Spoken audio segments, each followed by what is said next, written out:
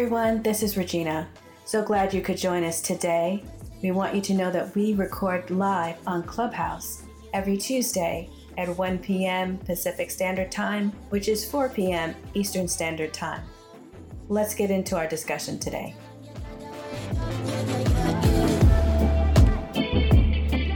Kevin, you want to open us in prayer?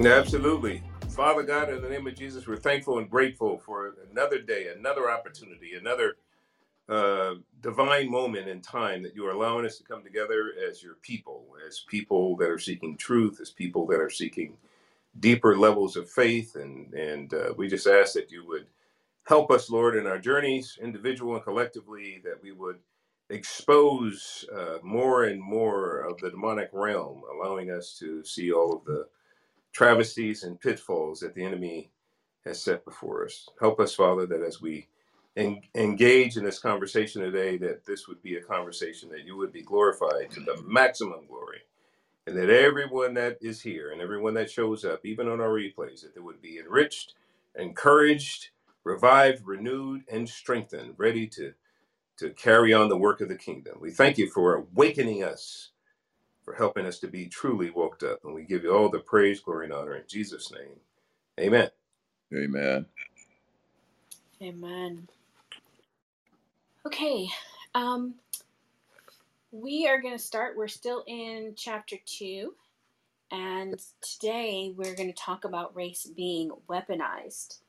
And so what I would like to do is just read a few paragraphs from that, and then I'll turn it over to Kevin and then Lonnie and Neil when he comes in to get into the discussion. Yeah, it's good. After race classification was unleashed and accepted by the scientific community, it was... Hold on, let me see something here. You know what? I'm trying to decide if I need to read a page earlier. No. Are you saying oh or no? I said, oh, yeah.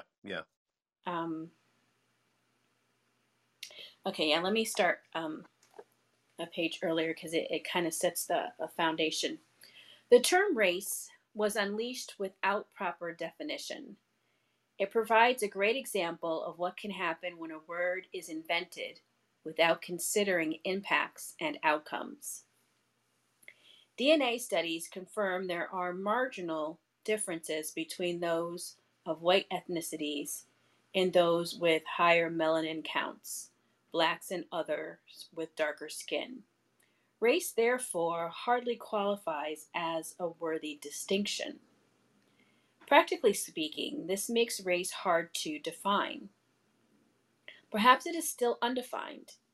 Is race strictly understood based on skin color? Is it synonymous with and should be considered as interchangeable with the term ethnicity? What is the distinction between race and ethnicity? Without proper context and distinction, race has taken on a life unto itself. It has been recklessly unleashed and ultimately weaponized as a primary way to assert supremacy. Race was unleashed as a new distinction in the 1700s by Johann Friedrich Blumenbach, a German naturalist and anthropologist. Was the first to divide the human species into 5 races in 1779. In 1793, his research led him to create classifications based on intricate studies of skulls and brain formations. From his studies, Blumenbach classified the Caucasian race, Europe, the Caucasians, Asian Minor, North Africa, and West Asia, the Mongolian race, East Asia, Central Asia, and South Asia, the Ethiopian race, Sub-Saharan Africa, the American race, North America and South America, and the Malayan race, Southeast Asia. As this work propagated over the following decades, additional races and classifications would continue to be added. Blumenbach's work is significant to us today because he found no scientific reason or rationale to classify blacks as inferior to others. Notwithstanding Blumenbach's findings, naturalists in his area embrace what is deemed scientific racism, which classifies the distinguishing races as inferior to whites, Caucasian being the superior race. They used Blumenbach's work as justification for race, classification, and discrimination. Blumenbach may be the father of race classification, but he did not embrace racism. People after him would attempt to weaponize race by asserting superiority, harboring their own malicious, malevolent, racist intent. Their intentions can by no means be based on scientific principle. So now we get to race being weaponized. After race classification was unleashed and accepted by the scientific community, it was unscrupulously weaponized to justify partiality and favoritism between people groups. Most notably, race was malevolently enlisted to help assuage any guilt while giving credence to evil people hell-bent on maltreatment of people groups, summarily deemed subhuman.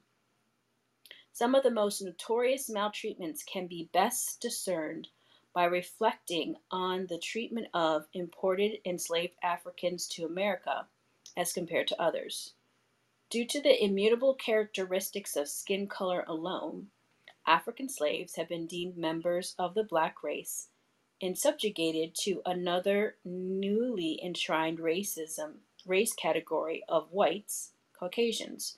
Notably, with race classification, there was an entire demographic of American whites that, without guilt or remorse, felt blacks were subhuman and should be viewed and treated as property. Because of constantly emerging scientific evidence, albeit skewed and flawed, whites viewed themselves as being the most favored race. Therefore, all other races were summarily viewed as lower, only partially evolved, or even subhuman. Where did the slave-owning whites get the idea that blacks were a race that was not fully human and therefore could or should be treated in inhumane ways? So, I have said a mouthful yet, and I have not even gotten to Darwin. Anyone want to comment or say anything? Yeah. So one of the things that so I had a real great experience at the movies this weekend. There is a movie right now that's playing. It's called The Woman King, and Viola Davis is actually playing as a woman warrior. It's based on a true story. It's a fantastic movie. There's no cursing, no sex, no. It's just wonderful. But it actually characterizes some of this. It actually characterizes some of this. What it does a good job of illuminating is, I don't know about you all, but when I was growing up, I was just strictly told white man went to Africa, conquered Africa, took some slaves, and brought them to America and sold them to, to Americans, the Europeans, basically, supposedly did all this. What's really accurate, though, is that no Europeans go over to Africa and fully conquer her. Come on, man. Here's the deal. It was a tribal. They would have been slaughtered. I mean, it was tribal and everything else. So they had to negotiate with African kings. The African kings of these various tribes are the ones who sold other Africans that they conquered from other tribal areas. And in this movie, it literally did not sugarcoat that. It fully depicted what happened. Europeans came over and negotiated and tried to be, nice to African tribal leaders. Those African tribal leaders are the ones who literally sold blacks into slavery. Africans into slavery to Europeans that then imported them here. Now, this doesn't absolve the Europeans. This is not what I'm saying. And it certainly doesn't absolve the Americans, plantation owners, the folks who were, in their southern regions of the United States. So I'm not saying that, but I'm saying that the thought, the mindset needs to change about what actually happened. The reality is um, we were sold by other blacks, black Africans. Okay, so here's the deal. Um, we were not viewed as subhuman. We were viewed as from an economic perspective. When the U.S. plantation owners purchased slaves, they saw easy money because they can get that free labor. They did not see subhumans. They did not see these people are not don't have intellectual capacity. They saw economic opportunism. It wasn't until later that the gentleman that or the ferocious demon that we're talking about that actually then depicted blacks as subhuman and gave some sort of scientific justification for maltreatment of blacks compared to every other race. That began to cement as, oh yeah, we got a bunch of blacks on my plantation. We can treat them any old kind of way because, hey, guess what? We have the scientific community saying, look, it's all good. They ain't even human. We can do what we want. So this is how it happened. And, so the main point is that I hope that everybody begins to see is that there was a real scheme here. It was made up. It was evil. It was not scientific. It was purely opportunistic. So I hope that makes sense to the folks here. But and we can talk more about it. I don't want to steal Lonnie's thunder or anybody else. So you guys can continue. Thank you, Kevin. I would chime in and say kudos to how you positioned that. Let the truth ring out. I remember as reflecting on this part in world history as it relates to Africa and Europeans when common sense sets in, and I begin to think about this thing that we went over, or Europeans went over and took slaves from Africa, and I just started doing some research and determined, okay, what did they use? I think they had British frigates and galleons and Portuguese man of wars, and the ships they used all wooden back then. And what's the maximum number of individuals who manned those ships?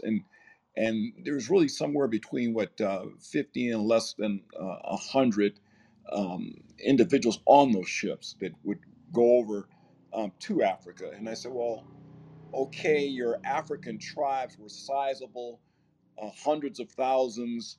The bigger tribes and so forth could maybe even get up into the lower millions. And so exactly how did they do that? Utilizing the weaponry they had at the time, and they had flintlocks and blunderbuss and those types of weapons. And so, how long does it take to load and fire one of those archaic guns that they had? They also had cannons, but you still had to load those up. And so it hit me that, okay, so they fire one of those ancient weapons. Let's say they shoot and hit somebody. They got to reload. And when I started, I remember learning about Shaka Zulu and what he did to the British and others. He laid sway to them because he had the numbers and he had the intellect and the knowledge of warfare and how to succeed. So it hit me like a Mack truck that, wait a minute, Europeans didn't take anybody from Africa. As you so eloquently stated, they negotiated with the kings and so forth that ran those tribes and so forth through that part of Africa, and that's how they acquired those slaves that they brought to America and Europe and other parts of the world. And so, the truth, when the truth comes out, it gives you illumination as to what really took place. You put it in perspective and the time and point in history. And I think you touched on as well, it was all about economics because Black Africans were participating in slavery. Whatever tribe they vanquished would in turn become slaves unto their particular kingdom and province. And that's what was done throughout the world. And so when you put that in perspective, you no longer see us as perpetual victims, those of us with the darker paint job. There was other things that were taking place, and we were participant in that. Given the fact that slavery, as horrible as it is, and what happened to us, those who came to America and other parts of the world, but you got to take it all in context. Amen.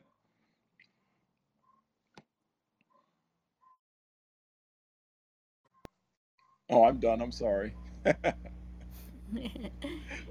Amen.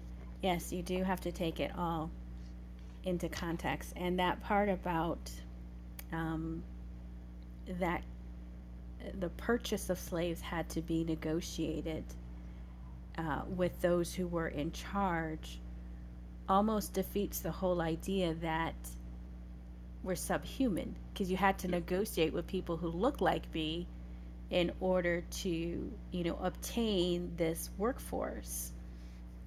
So that is definitely very helpful. And also, as we get into more, as I read more about the weaponizing of race, we have to, you know, begin to challenge some of the things that we thought were true, right? Even if, we, I know for myself, I couldn't point to a place in history where I'm like, oh yeah, I learned that, I remember that, but now as I'm thinking back, I'm like, where did I get that idea from? And so now facing these facts, like, okay, let's challenge and let's really dig in. So let me continue in the book here, and then we'll go into more dialogue. Though the scourge of slavery raged in the southern states in America prior to and into the mid 1800s, subjugating people groups based solely on race claimed full scientific justification in the mid 1800s. New studies and theories about race were championed and relied upon as confirmation of racial differences. Unfortunately, these theories not only cemented the resolve of racists to continue guiltless maltreatment of members of the black race via slavery, also prolonging it, they also confirmed and enshrined standards of white supremacy solely based on the newly created linguistic distinction of race. Who could be so cold and calculating to the extent of encouraging further unleashing and proliferation of racial distinction? Who ultimately provided confirmation and justification for grotesque, racist partiality and maltreatment of blacks under the auspices of white supremacy? Here's a hint. It came from an elitist who was viewed as having scientific and anthropological authority. His work notoriously incorporated new linguistic distinctions as part of his theory.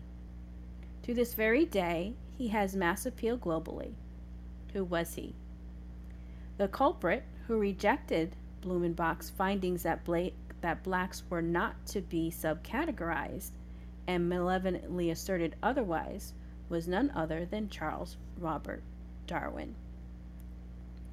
A rudimentary understanding of the power of linguistics and the part it can play in the unleashing of new actions, ideas, and philosophies helps grasp how one man can bring forth generations of suffering and destruction even through wholly unproven theories. Darwin unleashed a beast that carried new anthropological, sociological, and ontological significance. Among numerous other insidious notions, his ideas institutionalized racism and white supremacy, allowing it to become part of the interwoven fabric of all societies and cultures worldwide. Woked Up is designed to unpack and present unfiltered truth so we can be set free. In truth, the complex of language, words, distinctions, social vocabulary is used to help us distinguish the world. Some words help create entire nomenclatures and thought that can rapidly translate into new levels of thinking. and innovation. For this reason, words should be scrutinized and precisely defined because once unleashed, as we've seen, they can produce myriad unintended consequences. If someone who is heralded as an authority creates and unleashes new distinctions, then new social patterns and accepted parlance can be quickly disseminated, allowing the world to change practically overnight. Through Darwin, racism and white supremacy were fully linguistic distinctions given authoritative credence and institutionally accepted. The transition from language to idea system meant blacks suffered by being labeled subhuman and treated as such, and it prolonged the incalculable suffering of blacks continuing to this very day. This is how racism and white supremacy were unleashed, and our world is forever changed for the worse. While Charles Darwin is a notable scientific icon, this doesn't preclude him or his diabolical theories from serious scrutiny. Actor Denzel Washington provides humor and wisdom to help govern our assessment of Charles Darwin and his machinations. With so many things coming back into style, I can't wait until morals, respect, and intelligence become a trend again. Denzel Washington. Are you woke up yet? So that ends our chapter and the section where we were discussing race being weaponized. And so again, I'm going to give it to Kevin and Lonnie to comment on what I've just read.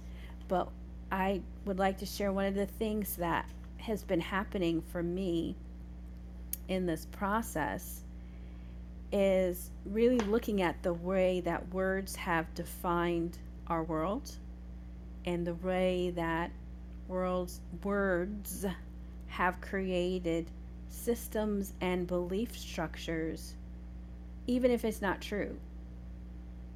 You know, that's the thing. Even if it's not true, it creates an environment. It's like the story or the example people say, you know, if you grew up and your parents called you dumb and stupid and you'll never amount to anything. Whether that's true or not, they don't know, but as a child with that formed, you believe it.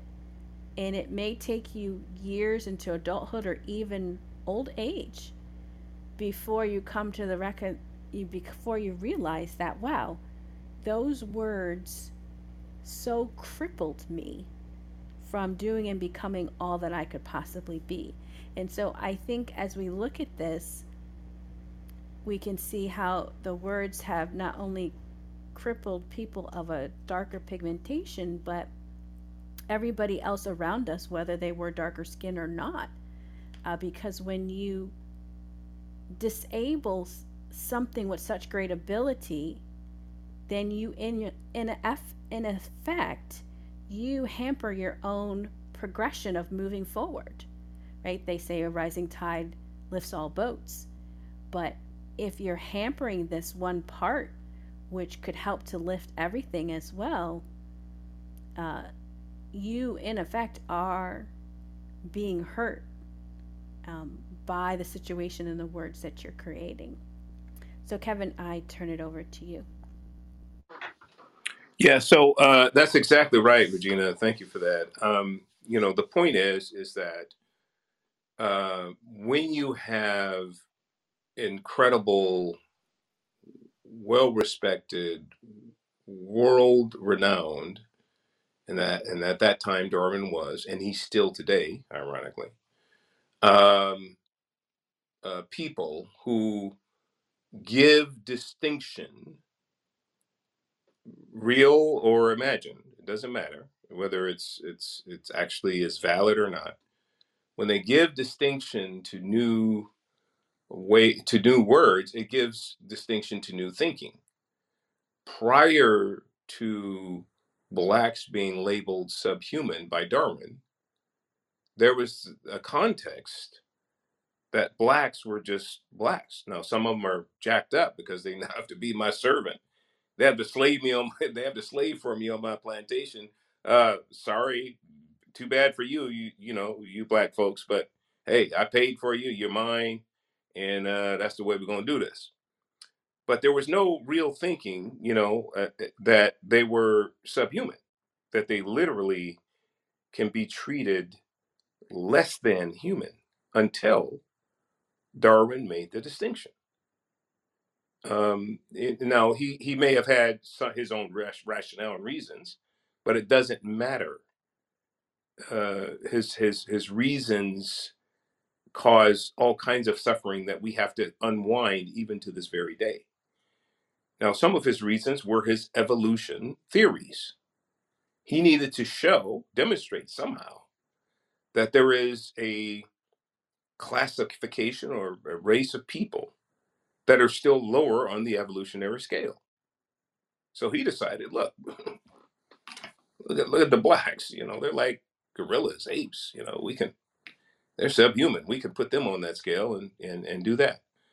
And it was after that then that the whole level of maltreatment then took place, because people didn't have a moral um, conscious about those individuals anymore. It was more, hey, look, we're not really harming anybody.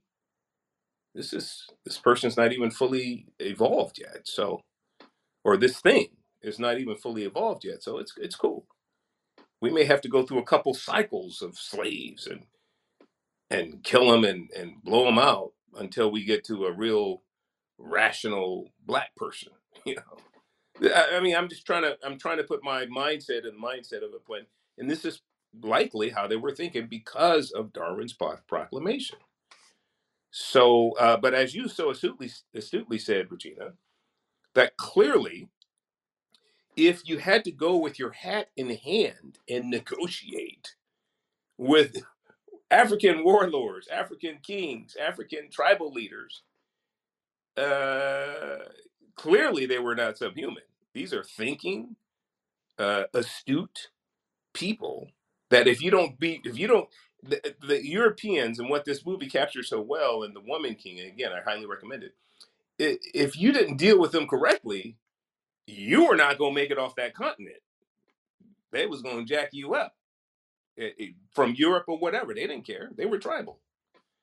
So, it was some sincere negotiation that these Europeans had to do to just extricate whatever, amount of slaves they can get.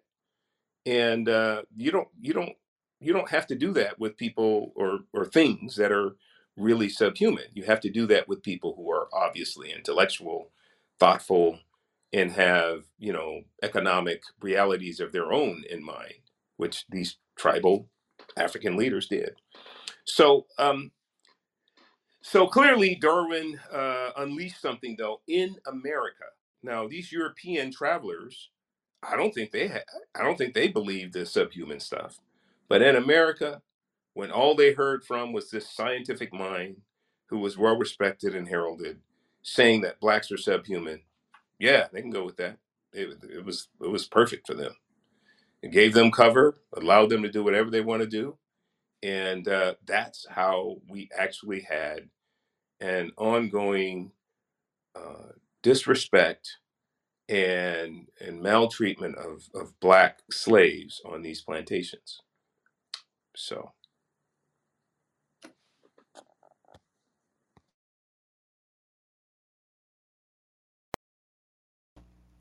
Lonnie, go ahead. Sure. Thank you, Regina. And many things popped into my mind, mainly how revered Charles Darwin became.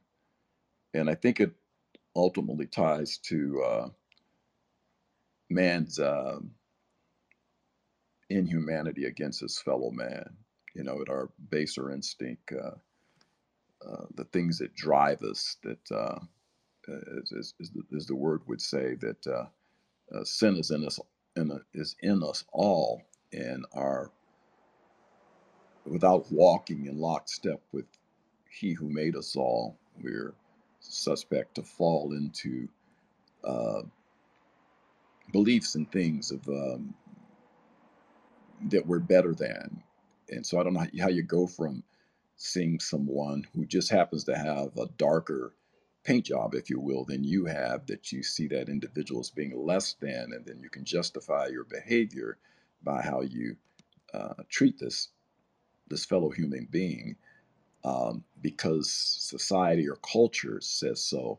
But I'm just amazed, I guess, that Darwin had such a presence. And Kevin, I want to thank you again for this, in digging into this topic and doing the history to show what took place back during that particular time, um, that ended up with what we end up having to justify taking individuals into slavery. Although slavery's been around for a long time, it was around during Jesus' time, but to the degree it was done here in the States and in other parts of the world, um, by one man's idea. Christ was one man who touched 12 men who changed the world. And here is with Darwin, one man whose belief system and flawed logic in creating something and then justifying it by evolution, which first of all throws the belief in a one true God out the window, therefore justifies behavior that people took on for what ended up happening here in the States. And for me it's fascinating. But it does speak to the bigger, um, searching for words here.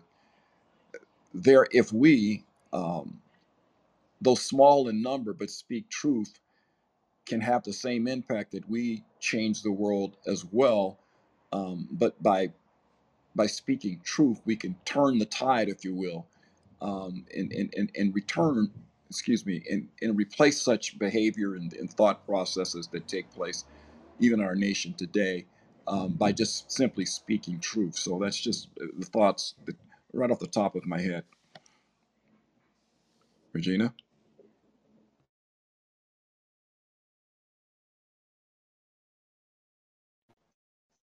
Sorry, I had to I I had to try to get back to my screen so I could get to the mute button.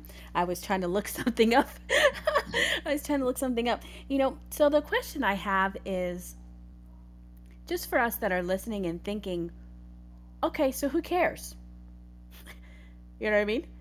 Okay, so Darwin said this, he made it subhuman, and slavery happened back then, and people were treated more inhumane because after his studies came out. So what? Someone answer that question for me. Why does it matter now? Aren't we just stoking the fires? Aren't we just trying to cause division? I love playing devil's advocate. It's fun. That is, yeah, that is wonderful, and that is a wonderful question, and it's why we are launching our alternative racial unity training and certification. Here's the thing. As I was writing this book, that's the same question that occurred to me. It's okay. People can easily dismiss and say, look, Darwin, okay, fine. He was demonic. He was jacked up. He just did what he did. Darwin's over. No, not so. Here's the issue with Darwin. His works are pervasive, K through 16.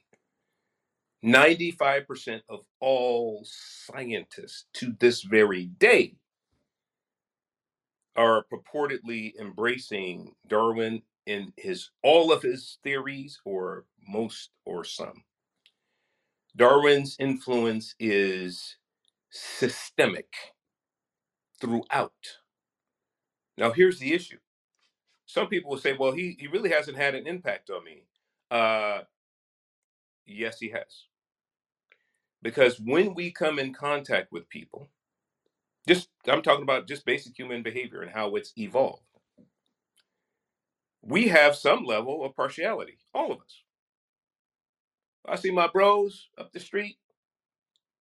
I'm gonna give them some dap. Say, hey, what's up? What? Blah, blah. I see other people who happen to be another race. I may or may not. Now, me, I happen to try to greet everybody, but I'm just saying, I'm just trying. Let's just use some examples because some of us really believe that hey, we're better than other people. That is not a thought that we actually had prior to Darwin. That's a thought that has evolved as a result of Darwin's work. This whole idea of supremacy that, hey, me and my tribe, we're better than these other people, man. We do it right. You have people that come from, let's say they're coming from Mexico. They're coming to America and they're saying, look, you Americans, you jacked up. You guys don't rever your faith foundations. We people, yeah, we may be sneaking in or we may be getting in how we're getting in, but you know what? We got it right. We're going to keep our families intact. We're going to keep our this and that intact, and therefore we're much better than Americans. You have Africans that come over from Nigeria today, and they look at black Americans, and they have a similar mindset. Now, it may not be nefarious or malevolent. They may not have um, a racial hatred core to it, but they have, look, you guys, we're better than that. My people, my ethnicity, we're better. Prior to Darwin, there was no distinction for being, what one group of people, one race of people being better. We had opportunistic ethnicities that would run into each other and tribes that would run into each other and try to conquer and do that.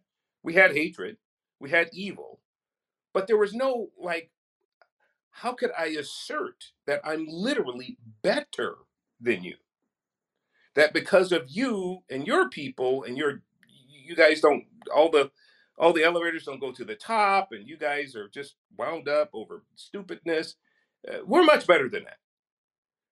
That's the distinction that Darwin brought in, was this idea that literally we're not all just human. No, we're not all human. There's literally some humans and people groups that are literally better than others. So, and that's ingrained. And it's not just an American thing. That is global now. It's a global thing that we think in terms of we're better, we're supreme. Prior to Darwin making that distinction amongst races, it was opportunistic. Hey, you're from this tribe, I'm from this tribe. I don't trust you, I don't like you. But it was no like, hey, we're just better. We're better people. Where'd that come from? We're all just human. You're from a different ethnicity, I'm from a different, whatever. I hope this is making sense because we this is a nuance, but it is a real nuance. We cannot forget this. It's significant. I do. I think that, you know, what we're really getting down to, I'm trying to put my thoughts together, so I use few words to get my point across. I think um, what we're getting down to is that if you look from the 1800s to now, that is what, maybe 220 years, right? If you say mid 1800s, less than 200 years. Well, technically, mankind has been on the planet at least 1800 years, and before that, we didn't get to this. We didn't get to this. So somehow, the acceleration of, is that what you're pointing out? That because the term was, because science gave a reason to treat another group of people differently, this is where we see the inhumanity, in a sense, come in, and not just come in, but then be justified and systematized for monetary gain, right? Because it wasn't to be inhumane just to be inhumane. I was inhumane to you and treated you as such because you made me money. If a slave got sick or broke a leg or whatever, they just killed him. You know, it was, they weren't investing money and such into them to make them better, to educate them, to help them grow or be better people. So what you're saying is that once science legitimized the idea that this group of people were below you, it almost gave justification for greed and for building and systematizing that your group of people are better. Am I getting That, closer? Not yeah, really. yeah, Yeah. no, that's exactly what I'm saying. It gave rise, it gave credence. We talked about last week what happens when you unleash recklessly. It unleashed a whole new mindset now. People were thinking of ways, well, man, if we can relegate this group of people, because clearly they're different, they're not as advanced, they're still whatever. Then that shows that we're superior over them. We could perhaps conquer them. We could perhaps relegate them to chattel slavery. We can perhaps do all kinds of, different things, right? So, yeah, so it gave legitimacy to that level of thinking. On point, Kevin. In essence, once God was removed or godly beliefs were removed from the equation um, via bad science, it justified a change in behavior, man to his fellow man. And I find that interesting because it is bad science. And anytime science goes up against what the Word of God says, that which is coming forth afterwards, in this particular case, evolution, and then everything that followed from that, you end up with what's taken place historically as it relates to racism and every other nefarious thing that takes place in the world in general. Exactly. Bad science. I just, again, going back to my previous statement, how could one man have so much power? Just based on him coming to terms with his own personal belief system and evolution, and then justifying it, and then it just, you look at every facet of society today, and Darwinism is infused into it. Education, government. Even the seminaries today. There's seminaries that profess Christ today, but have accepted evolution and Darwinism to a degree. I don't know how both of those even morph together. Amen. Yep.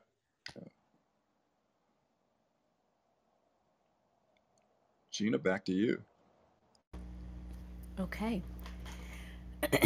um, this is this is really thought provoking, and I think it's just even thought provoking for people of the darker paint job.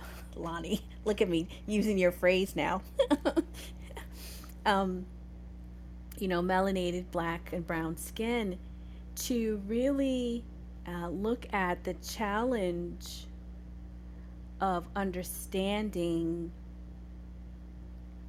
how this word has been weaponized, and in such a way that it has a life of its own.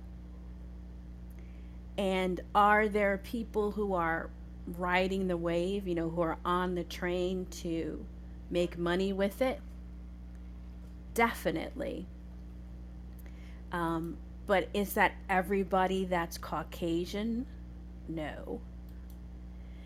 Is that everyone who um, has a place of authority? Are they looking to weaponize race? No. So how do we tell the difference? How do we, say, it's like we're wanting to have this like radar or something that can say, okay, well, you're a racist and you're not a racist. You're a white supremacist and you're not a white supremacist. Well, how do we know? How would you help me know? because, and do I need to know? Does it matter? If I go to the grocery store, do I need to know whether or not the cashier is racist or not? Is that going to change my life?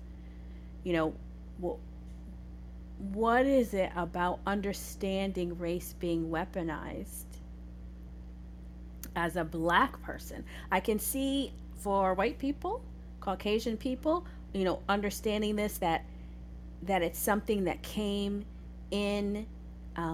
It doesn't have to necessarily mean that it's going to be hereditary, although we know that all men are evil, black, white, yellow, whatever, orange, because that is our sin nature. We are not denying that there aren't evil people.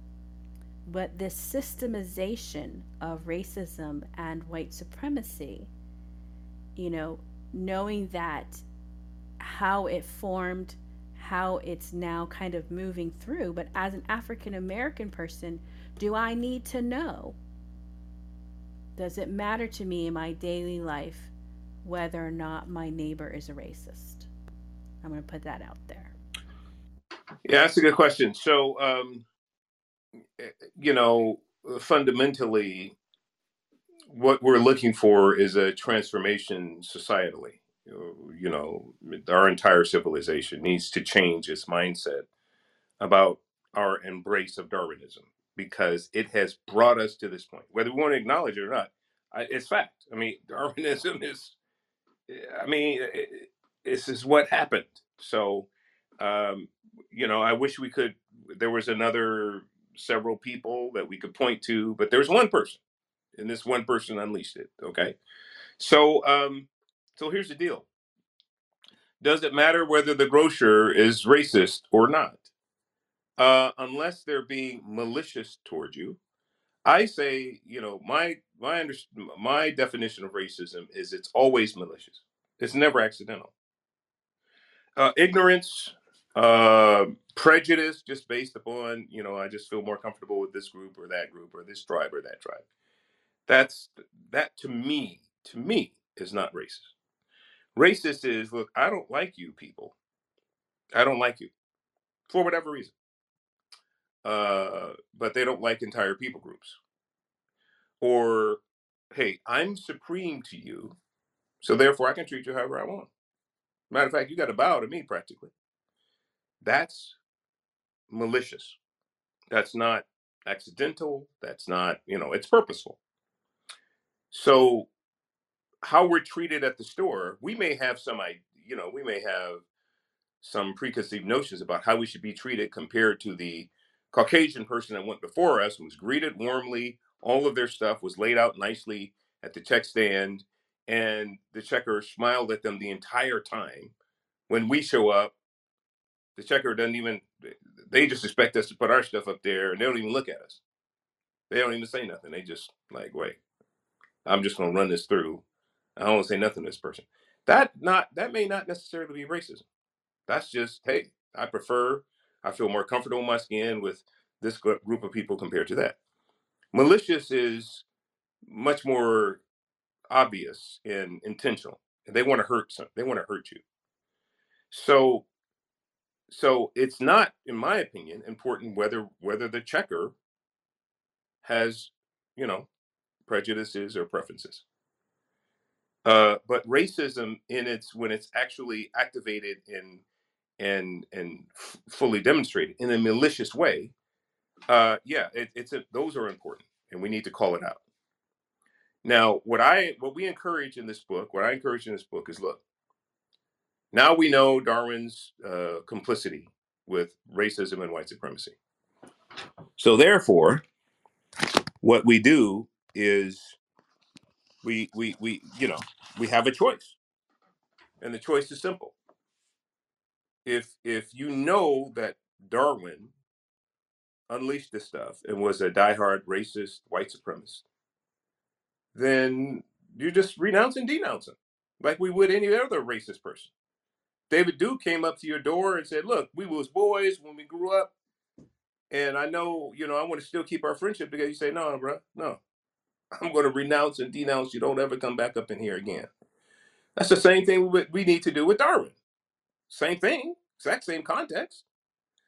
So once you understand the truth and you are still unwilling to run away, get away, completely denounce Darwinism, then you have to own your own label. That label of white supremacy, guess whose it is? It's yours.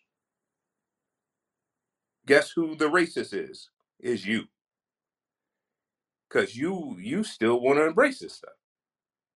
So we do have choices, and we do have ways that we could mitigate a lot of the racism. But it requires some courage to say, look, or I'm not putting up with any Darwinian thought whatsoever. When I see it, I'm going to speak against it. I'm going to stand against it, because this is what the taproot of what happened. And it's unacceptable. So that's how we deal with it. Back to you, Lonnie. I agree 100%, Kevin. That's what we most do. I'm reminded of a story, and you guys know I'm apt to share stories. I moved to Northern California. I was born in Los Angeles, born and raised. Moved to Northern California for a job. I was promoted and was working in Burlingame. This is in like the early 80s. And I remember there's a deli that I frequented that had good sandwiches. And so and going into the shop one day, and there's a lady behind the counter, and she would always give me this look. And so I naturally went to, well, she must be giving me that look because of how I look, my paint job. So finally, I got around to, because we had built a relationship, and she says to me, she says, "You're not from around here, are you?" I said, "Well, no, I relocated and working here in Burlingame." She said, "Yeah, I thought so." So my assumption was that she thought that she had a problem with me because I was black.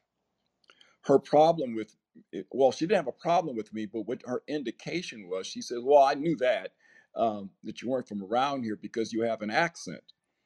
And I said, "I have a what?" "Yeah, you have an accent. You're from Southern California, aren't you?" I said, "Yes, I am from Southern California." And then she went on to say, she says, "Yeah, we don't like Southern Californians." I said, "You don't?"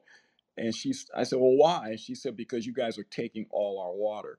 So I had made certain assumptions, and her view of me is solely based upon the fact that I came from a locale that, in her view, in her mind, because she was born and raised in the Bay Area, that we were commandeering all the water from Northern California via the aqueducts. So it just, and everything that you're speaking about today, it touched me, and I mention it because you can make certain assumptions about why things are, but you must determine who someone is and what they're about based upon your individual understanding of them and relationship that you build with them. And if they do have a problem with you, it's on them. It's not on you. It doesn't preclude you from. Would I have stopped buying sandwiches from that place if she had a problem with me because I was from Southern California? No, I kept buying sandwiches from there because I have the power of choice. Amen. That's a key word there, Lonnie. And I think even what Kevin was saying, it's about power. Yeah. I mean, you cannot like someone and it's no big deal because you have no power over me. But the moment you have power to influence how I live, where I go to school, you know, uh, what kind of education I have, what kind of job I have, then we see that racism can become a problem, right? Then, and I think that was it. It's the power, because without power, you're really not a racist. Like you know what I'm saying? To me, right? I'm just using an example. If I'm walking down the street and, you know, you yell something at me, "Oh, you black, blah blah blah blah blah."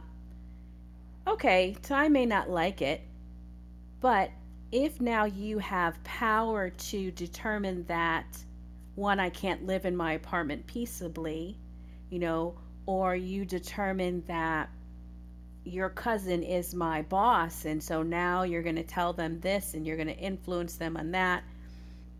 You know, if you have power to redraw district lines and associate money to different parts of the state or different parts of the district based on your power, then we come into something that's racist, and then it does become a problem. Even if I can afford to send my child to a private school, my neighbor can, and they're like, well, it's not a big deal. It's like, well, to you, it's not, because you can afford to pay to send your child somewhere else. If I cannot, then this system has power and has clearly redrawn the lines. And I'm using something very obvious because, for the most part, people know when there's good school districts and when there's not. I don't think that anybody is debating, well, the child should just work harder. You know, if you have underpaid teachers and, inapt school books and, all these type of things, the child can work as hard. Now, that doesn't mean that the child should be bitter and join a gang and do those things. I'm not talking about that. I'm just talking about the fact that we can see clearly in just using education and redrawing or redlining of districts. I don't know if redlining and redrawing are the same thing, so let me not use that interchangeably because I think they are different. I'll just stick with what I know. I'm not trying to be super smart, right? So if we can tell by redrawing that certain school districts, even in the same city, have different types of money and access that are given to them, and then you find that only the people who live there or who can afford to only send their children there are facing a system that is rigged against them. So I think it is a lot about power, but it doesn't you can be racist all you want until your power, or if you have power to affect my life, then I think that might be racist. But that's just my take on it. Let me push back just a little bit, because one of the big definitions for racism, especially with the progressives, is, look, blacks don't have power, so blacks can't be racist. Mm-hmm. And the pushback that I would have on that is, look, you leftist, progressive, liberal types who are so into this, why don't you come with me over to Oakland Saturday night, 2 in the morning? We go on East 14th and Foothill. You say blacks can't be racist because they don't have powers. You, white man or white lady, you come with me. I'll walk you over there, but I'm going to leave you there. And let's just see what happens to you. Summarily, you could imagine what may happen, right? You're in a bad neighborhood, horrible hours of the night, on a weekend, brothers hanging out, and they're looking for opportunities. Now, here's the thing. You would say, well, they can't be racist because they don't have power, but they see you as a white person. They see a mark. They have power. It may not be economic power, but they literally have power. And you know what power they have over whether you're going to live that night or whether you're going to die. So power is not just to be viewed from an economic perspective. Power is, hey, it could happen in a number of different domains. And in that case, those racist people who may come after you on East 14th and Foothill in Oakland on a Saturday night at 2:30 a.m. because they see a white mark, they have power. So, and they're going to take it out on you. And that's a racist thing that they will do to you. They will subjugate you. They will jack you. They will rape you. They will kill you, because they do indeed have power in that domain. Amen, Kevin. But as a black person, I could walk into a domain where I'm going to be a target. Yeah. Right? So it's not just that black people are violent. We're not just saying, well, only black. It's the idea of one group of people So I think maybe I'm supporting your fact that I'm not saying that only white people can be racist. Oh, I'm okay. saying it's attached to power. And if you Yeah. have no power, then you're not really racist to me.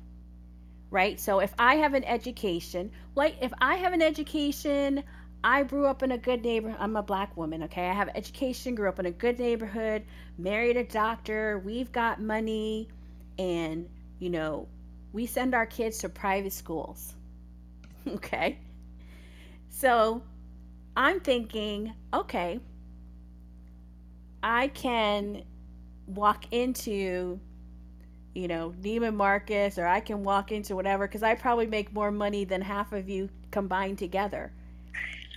I can experience racism from someone who has no power over me, you know, maybe just to influence my shopping, but they generally toe to toe, they can't they can't hang with me. But this store manager or whoever, bank officer, can decide to make decisions based on the color of my skin. And so I think that it's the power to affect my free choices that would make one racist. Just like if I, you know, if some white person went into, you know, some other, I guess are we really defining it by power over skin color? Or are we defining it as just one skin against another? Well, I would say that um, over skin color, but what you're dealing with is bigotry, but you still have the power to make choices about how you deal with that. So, in essence, do they really have power over you? They have the ability to uh, well, show their bigotry towards you, but you have the power to make the choice as to either confront them, exercise your rights to escalate the situation to upper management or what have you, or you have the power to go someplace else. I think it was a great point that Kevin rose up because I was thinking about the World War II veteran. This was a few years ago. That was during the BLM foolishness that was taking place throughout the nation, who was jumped on by about 6 or 7 uh, male youth who happened to be black. And one of my friends was always telling me that blacks have no power. I said, well, they had power over that World War II veteran who happened to be white because they beat him almost to death.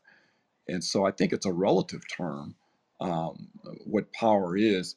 Um, I guess my key issue is that um, we're depicted as if we're depicted as perpetual victims because of our ethnicity, then those who have a progressive worldview who will say that we are uh, powerless because of that. But then there's too many stories of us as individuals who happen to have the same paint job, who succeed in spite of whatever obstacle that's put in front of us. And so, with this age of Darwinism that we live in, that has effectively, what's the term, infected our culture as to where we are deemed as less than, you still have Black Americans throughout history, going all the way back to Reconstruction, that were able to usurp the system or the power that was in that system that would subjugate them to second class citizenship. And I think that's the bigger part of who we are. And I think that's the part that really speaks to what Kevin's outlined in this book as well, because we can see that um, we're not perpetual victims, that we are a powerful ethnicity, as it were, and that we succeed in spite of what was potentially and what was definitely done to us over history.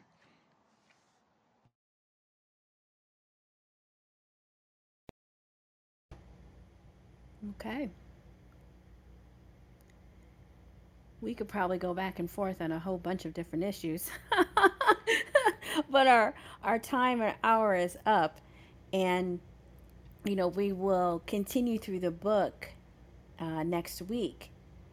But it definitely is something to think about race being weaponized. And because what I realize and what we'll find out if you keep reading the book, like you can't stop at chapter 2 and say, okay, I understand. Right? You've got to read the whole thing, because Darwin is not the Darwin is not it. What we're really getting to, we haven't even begun to discuss yet. I mean, the real problem, the real issues of things that are happening right now, we have not even mentioned their name yet. So, this conversation is still really fundamental. And so, if you're listening or you're popping in and out, please don't be like, oh, well, they're not saying anything, or, yeah, okay, so what? Who cares? What I want you to think about and to keep coming back, you'll do yourself an injustice if you stop listening now, because this just lays the foundation for how we really begin to pull the threads and unravel what is systemic racism and white supremacy. If you don't understand this, it's like if you don't understand how to add, you can't multiply. And you really need multiplication to live out in the world. I mean, adding will just, adding will just make your life miserable. If all you can do is add and you can't even multiply, it's difficult. So we're only talking about addition right now. And this really needs to be important, because then we can get to multiplication, and then we can get to exponential factors, right? There's so much more to where we're trying to go. And so we're just taking our time, because we want you to come along on the journey. We want you to see our thought process. We want to look at the facts. You want to know what makes the sausage, right?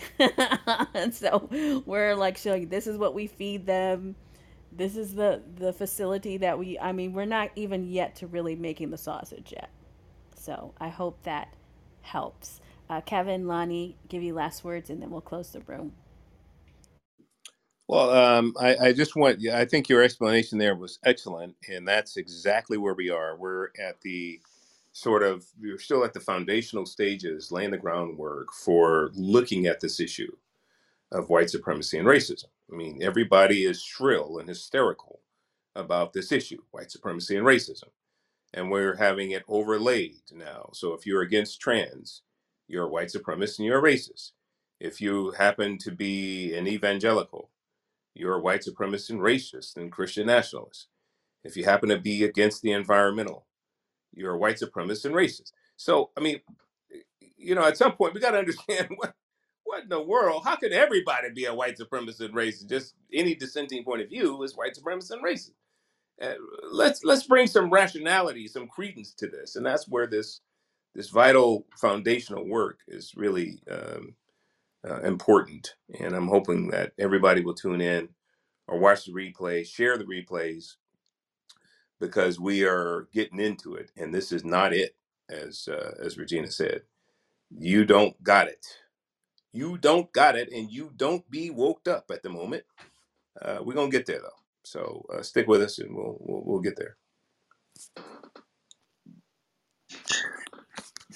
Yes, indeed. I would add to what Kevin has stated that, and I love this because I know that Kevin and myself and possibly even our lovely Regina has been accused of being the black face of white supremacy.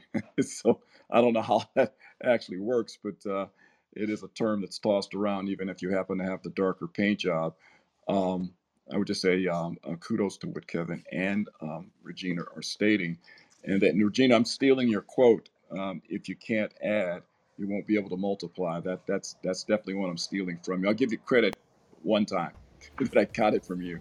I copyrighted and trademarked it, so you'll have to pay money.